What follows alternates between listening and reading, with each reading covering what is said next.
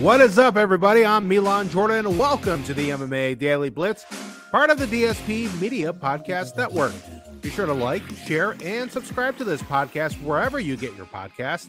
Also, check out our YouTube page, and you can follow me on Twitter at Milan Jordan. The MMA Daily Blitz is presented by BetUS.com. Bet with the 3-decade leader, BetUS.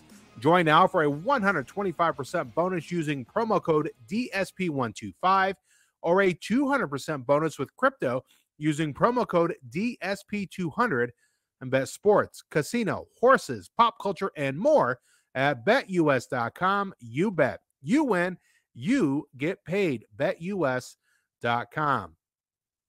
All right, the UFC returned to pay-per-view back at the Big Apple in the Madison Square Garden in NYC, UFC 281, and of course, it was a night to remember. Alex Pereira is the new UFC middleweight champion. And this is similar to the Leon Edwards-Kamaru Usman fight back at UFC 278. Israel Adesanya, he wasn't as dominant as Usman was, but in this fight, but he was clearly winning on the scorecards. Pereira was rocked at the end of round one. Adesanya was on his way to finishing the fight, but the bell sounded. Pereira was saved by the bell. Just a few more seconds, and the fight was likely over, but it wasn't. Well, Pereira came back to win a second round, and then Adesanya won the third and fourth. Now fast forward to the fifth and final round. Again, Adesanya was up 3-1 on all the judges' scorecards. Pereira went into the final round knowing that he needed a finish. He needed a knockout to win the fight. Well, that's exactly what he did. In round 5, Pereira pressed forward, looking for the kind of power shot that and so many of his fights, like I said on a preview for this card, and with Adesanya pinned against the fence, he did find one. The champion was clearly rocked, and Pereira swarmed, firing off a barrage of powerful shots, leaving Adesanya with nowhere to go. And referee Mark Goddard had no choice but to stop the fight. The final round lasted just 2 minutes and 1 second. In that time, Pereira landed 28 significant strikes compared to just 9 for Israel Adesanya. Look, Adesanya fought exceptionally well for more than 20 minutes, but it was Pereira's power. It was too much to deal with, proving to be the ultimate difference maker in this title fight. And as I mentioned in the preview, Pereira just has that one-punch knockout power. So powerful fight punches. And he just, was able to make it to the fifth round and then utilize his power. He was a desperate fighter in the fifth round because he knew that he had to knock out Israel Adesanya to win the fight. And that's exactly what he did. So Dana White said after the fight that he wouldn't rule out an immediate rematch with these two. And it makes sense because, look, Adesanya had essentially cleaned out the middleweight division before this fight. And you know what? He was 3 minutes away from winning the fight, but Pereira's one-punch power proved to be the difference. And for that reason, I think that Israel Adesanya is deserving an immediate rematch. And for Alex Pereira, look, he was the 4th-ranked middleweight. This is his 4th UFC fight. So, he's ascended quickly. Part of the reason maybe he got this fight is because of his past history with Israel Adesanya back when they were both kickboxers. And by the way, Pereira won both of those fights, but those are kickboxing matches. A lot different than MMA, but same kind of deal. Last time they fought in kickboxing, Adesanya was winning the fight, and then Pereira just a quick finish knocked him out. And again, Pereira has that one strike power just in finish a fight at any time. If Pereira's first title defense isn't against Israel Adesanya, then maybe it'd be against another former champ, Robert Whittaker. That's if Robert Whittaker gets past Paulo Costa at UFC in 284 in February in Australia. And I'll touch base on that card a little bit later. Now, after the fight, Adesanya pointed out where things started to go wrong for him in the 5th round, saying that when Pereira landed a calf kick early in the round, that started to turn the tide in this bout. He said, quote, he hit my peroneal nerve, and saying that that's why his footwork was compromised. He said, that's what messed him up as far as like being able to stay on his feet. He just tripped over very easily. But at the same time, he did give kudos to Alex Pereira for, investing in those calf kicks, he said, because it did end up costing Adesanya the fight. And he said, and went on to say, quote, it was just my leg. My leg gave away, and it was really annoying. But again, kudos to him because he invested in those. I did the same thing to him. His leg is messed up, but he just got me better. It was hard for me to attack with my wrestling because I was compromised because of his investment with the calf kicks. He said, trust me, when I had him, I'm dangerous on the ground. People just don't realize that, but I was compromised early on, end quote. And again, that's what you do. I mean, you take away, you knock at the base, you take away those kicks by doing those vicious calf kicks, because not only does it take away some of the leg kicks from that fighter, but also it messes with their base and it maybe not having as much of a stable base. So that's what Pereira did. End up knocking out Israel Adesanya to become the new UFC middleweight champion. All right, co-main events. Well, there was another change of titled hands here as well, as Zhang Weili. She defeated Carla Esparza by rear naked choke early in the second round. Zhang Weili, again, she's now a two-time UFC strawweight champion after submitting Esparza in the second round. With the victory, the Chinese standout became the third consecutive champion to hold the title twice, joining Carla Esparza, and then the woman that Esparza beat for the title, Rose Namajunas. Now, look, the first round, it was a hectic mix of like some striking and grappling. Both fighters had their moments. Early in the second hand, it was a right hand from Zhang that seemed to stun Carla Esparza. And then when Esparza shot in for a takedown, Zhang utilized her excellent takedown defense. She sprawled well and then quickly advanced to a crucifix position, fishing arm under the neck and forcing Esparza to tap. Just an outstanding performance from the now two-time champion, who picks up her second stoppage win of 2022.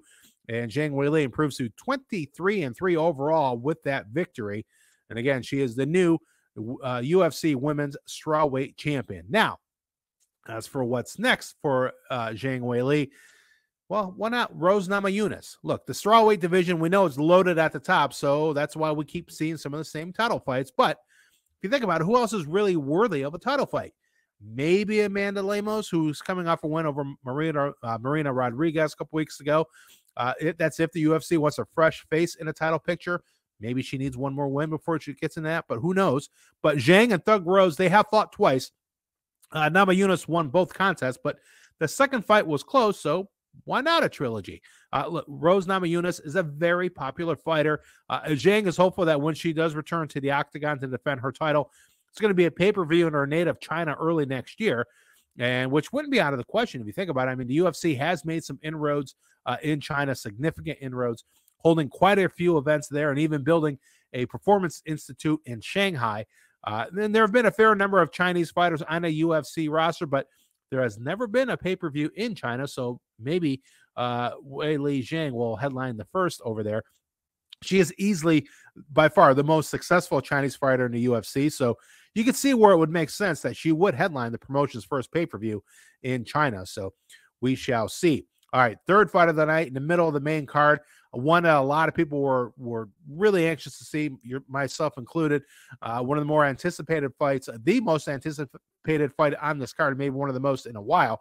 And it was Dustin Poirier against Michael Chandler in a lightweight matchup. And look, in this fight, shocker, it delivered. Why not? Of course it did. The first round saw both fighters landing bombs and catching them in return through the entire 5 minutes. Something that they're both known for, throwing haymakers, and they'll be able to take a punch as well. Judges scored the first round for Dustin Poirier. Chandler ended up controlling the second round following an early takedown. The fight was tied 1 round apiece heading into the third. There was a scramble early in the third where Poirier landed on Chandler's back, and then he eventually sunk in a rear naked choke, ending the fight at 2 minutes of round number 3. And again, this fight lived up to the hype. Very entertaining scrap that we're all expecting to see and hoping for. Dustin Poirier and Michael Chandler are on a short list of toughest fighters in the UFC. Absolute warriors. What a fight. Now, Dustin Poirier, he came into this fight as a number 2 ranked lightweight contender. So a title fight could be next for him against the winner of Islam Makhachev and Alexander Volkanovski. More on that later. Or perhaps a rematch against Charles Oliveira, who choked out Poirier when they last fought this past December. So some interesting things ahead for Dustin Poirier. As for Michael Chandler, he falls to 2-3 in the UFC, but all 5 of his fights have been extremely entertaining, win or lose. Since he's not close to a title contention at this point, why not have him fight Conor McGregor? If Conor ever returns to the octagon, if people are lukewarm to a McGregor return, if they're kind of tired of the whole kind of McGregor show at this point and the drama and all that, Michael Chandler could be the perfect foil to generate the interest we've accustomed to seeing in a build-up to a Conor McGregor fight. So Michael Chandler, Conor McGregor, that would be one hell of a fight if that would ever come to be.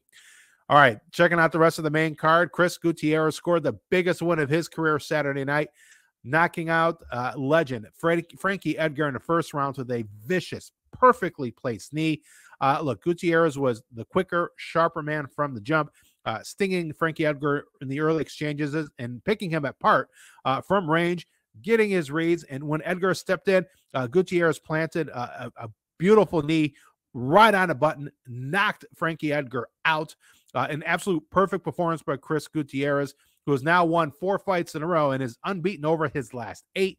He's quickly moving up the bantamweight division rankings. And afterwards, to add more to this, Chris Gutierrez admitted that he was battling a lot of emotions in this fight with his mother. She's fighting cancer, as well as his head coach, Mark Montoya, who's also diagnosed with cancer in his kidney. But Montoya still made it to the fight to be able to corner Chris Gutierrez on Saturday night. Meanwhile, as for Frankie Edgar, this was his last fight in MMA. He announced ahead of time that this was going to be his retirement fight. He's from New Jersey and fighting in Madison Square Garden for his swan song in MMA inside the octagon. He's a former UFC lightweight champion, of course, a future Hall of Famer. Not surprisingly, he was very classy in defeat.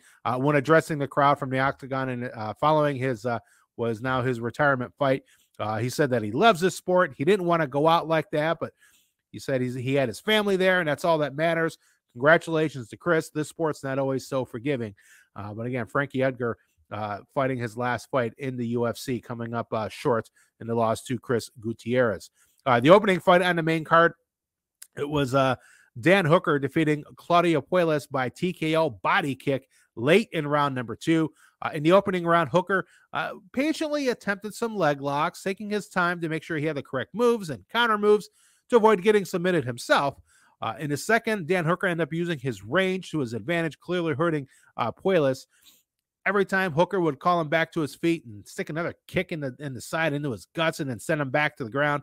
The third time this happened, the referee stopped in to stop the fight. Dan Hooker's win and snaps a 2-fight skid, while Claudio Puelles sees his 5-fight win streak come to an end. And of course, because this fight was in New York City, Madison Square Garden, the prelims had some good fights as well. Of note from that, Renato Moicano defeated Brad Waddell by submission via rear naked choke at 3:20 of round 1. Moicano dominated Brad Waddell, busting him up on the feet in the early stages of the round before initiating a grappling exchange, taking the back, and then eventually securing the fight-ending choke. Moicano has now won 3 of his last 4. His only loss in that stretch coming in a short notice 5-round fight against former lightweight champ Rafael dos Anjos back in March at UFC 272. After fighting at featherweight, Moicano may have found a home at 155. Also on the prelims, Ryan Spann, well, he defeated Dominic Reyes by knockout, vicious left hand at 120 of round number 1. Again, this is a quick fight. It was a violent fight. As quick as it was violent in that minute 20. Spann hurt Reyes early, put him down for good with a clean left hand. These two guys, they did come out swinging. Every shot, though, that Ryan Spann threw really hurt Dominic Reyes, and that's why the fight only took 80 seconds on Saturday night. Also on the prelims, Erin Blanchfield, she ran through Molly McCann, slowing down the meatball hype train with a blistering first-round finish. Blanchfield showing that she was more than capable of standing with Meatball Molly before scooping McCann into the air and then dropping her to the canvas and then never letting her back on her feet. After smashing away from a mounted crucifix for over a minute, Blanchfield went in for a Kimura, eventually forcing Molly McMahon to tap late in the round. Blanchfield, she's just 23 years old. She's now 4-0 in the UFC, 10-1 in her MMA career, and is looking more and more like a potential title challenger with every appearance. And again, Molly McCann is still a fan favorite, very popular fighter. Her future is certainly bright, but Erin Blanchfield, she was definitely the star on this night, Saturday. in New York City. All right, taking a look at some news and notes. Sad news on Sunday. We learned that Anthony Rumble Johnson passed away at the age of 38 after battling a lengthy illness. Anthony Rumble Johnson last fought for Bellator. He was previously a two-time UFC title challenger. In his career, Rumble Johnson was 23-6 with 17 of those victories by way of KO or TKO. Rumble's last fight was back in May of 2021. In September 2021, Johnson posted on Instagram asking for prayers that he was in a battle, but recently Johnson's manager spoke to ESPN saying that Johnson was, quote, going through some health problems right now and that he wasn't doing well. And again, there was a huge outpouring of sympathy and love on social media following the news of Rumble Johnson's death on Sunday afternoon, from fighters, including those who fought Rumble Johnson, like Daniel Cormier, also MMA media and others. Rumble Johnson was very well liked, very well respected by his peers. And again, Anthony Rumble Johnson, dead at the age of 38. Jon Jones has been toiling away, well, for months and years, it seems like, in preparation for his long-awaited heavyweight debut, that whenever that would be. People were hoping it was going to go down later this year, but unfortunately, plans to have him face Francis Ngannou or Stipe Miocic never came together.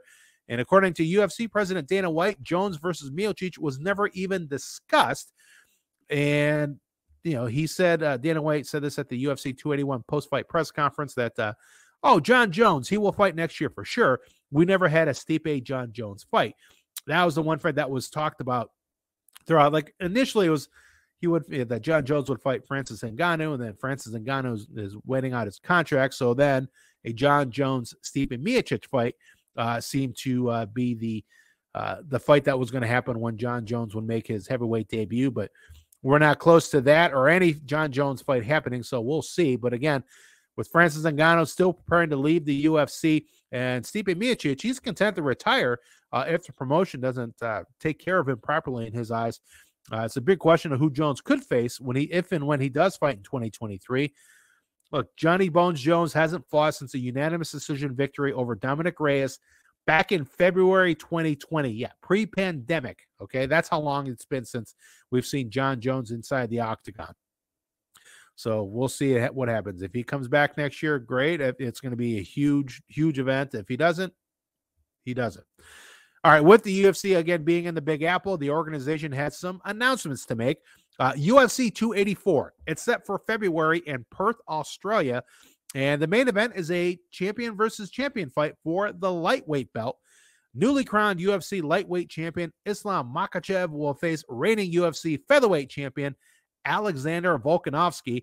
Makhachev, you remember, captured the undisputed UFC lightweight title with a submission win over Charles Oliveira last month at UFC 280 in Abu Dhabi.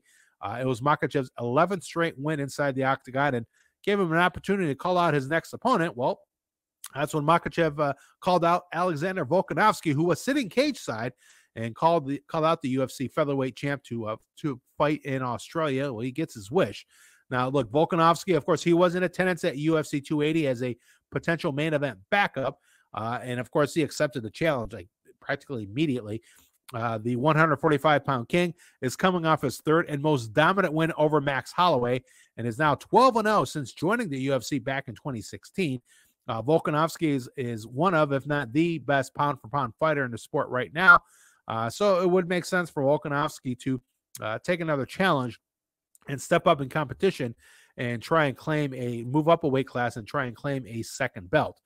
Now, UFC 284 does remain a work in progress. Again, it's like, 3 months out. But the upcoming Australia card is also expected to feature a middleweight clash and another Aussie. Former UFC champion Robert Whittaker against Brazilian powerhouse Paulo Costa. As I mentioned earlier, Whittaker could be in line for a title shot with the win, whether he's the first title defense for newly crowned champ Alex Pereira, or if he ends up going against the winner of an immediate rematch between Pereira and Israel Adesanya. And just before featherweight champ Alexander Volkanovski attempts to become the latest champ, Yair Rodriguez and Josh Emmett will fight for an interim UFC featherweight title on that same UFC 284 card. And again, UFC 284 Takes place February 12th in Perth, Western Australia. Now, due to the time difference, the pay-per-view card will actually air here in the U.S. on February 11th, but over in Australia it will take place on Sunday, February 12th. During Fight Week for UFC 281, a formal announcement was made on the launch of Power Slap. And again, in case you're wondering, what is Power Slap, you ask? Well, from the press release, it's a sanctioned and regulated combat sport focused on competitive open-handed striking. We already know that Power Slap was formed by Dana White, former UFC owner Lorenzo Fertitta, and Craig Pillion in a partnership with the UFC and the UFC's parent company, Endeavor. The sport, Power Slap, will launch with an 8-episode series that will air on TBS in early 2023, where athletes will compete to earn a spot in the cast house, the first Power Slap rankings, and future Power Slap matches and world recognition. Also from the press release, Dana White said he's been working on this since 2017 and feels like this could be really big. They have gotten it to get sanctioned by the Nevada State Athletic Commission with defined rules, rankings, and weight classes. So, and looking at some of the hype video they had for this, looks like since it was sanctioned by the Nevada State Athletic Commission, the slap fight, matches will take place. Power Slap matches will take place at the UFC Apex, and what they're saying in the press release, talking about like a cast house, almost like an Ultimate Fighter type thing. So, look out for Power Slap early next year.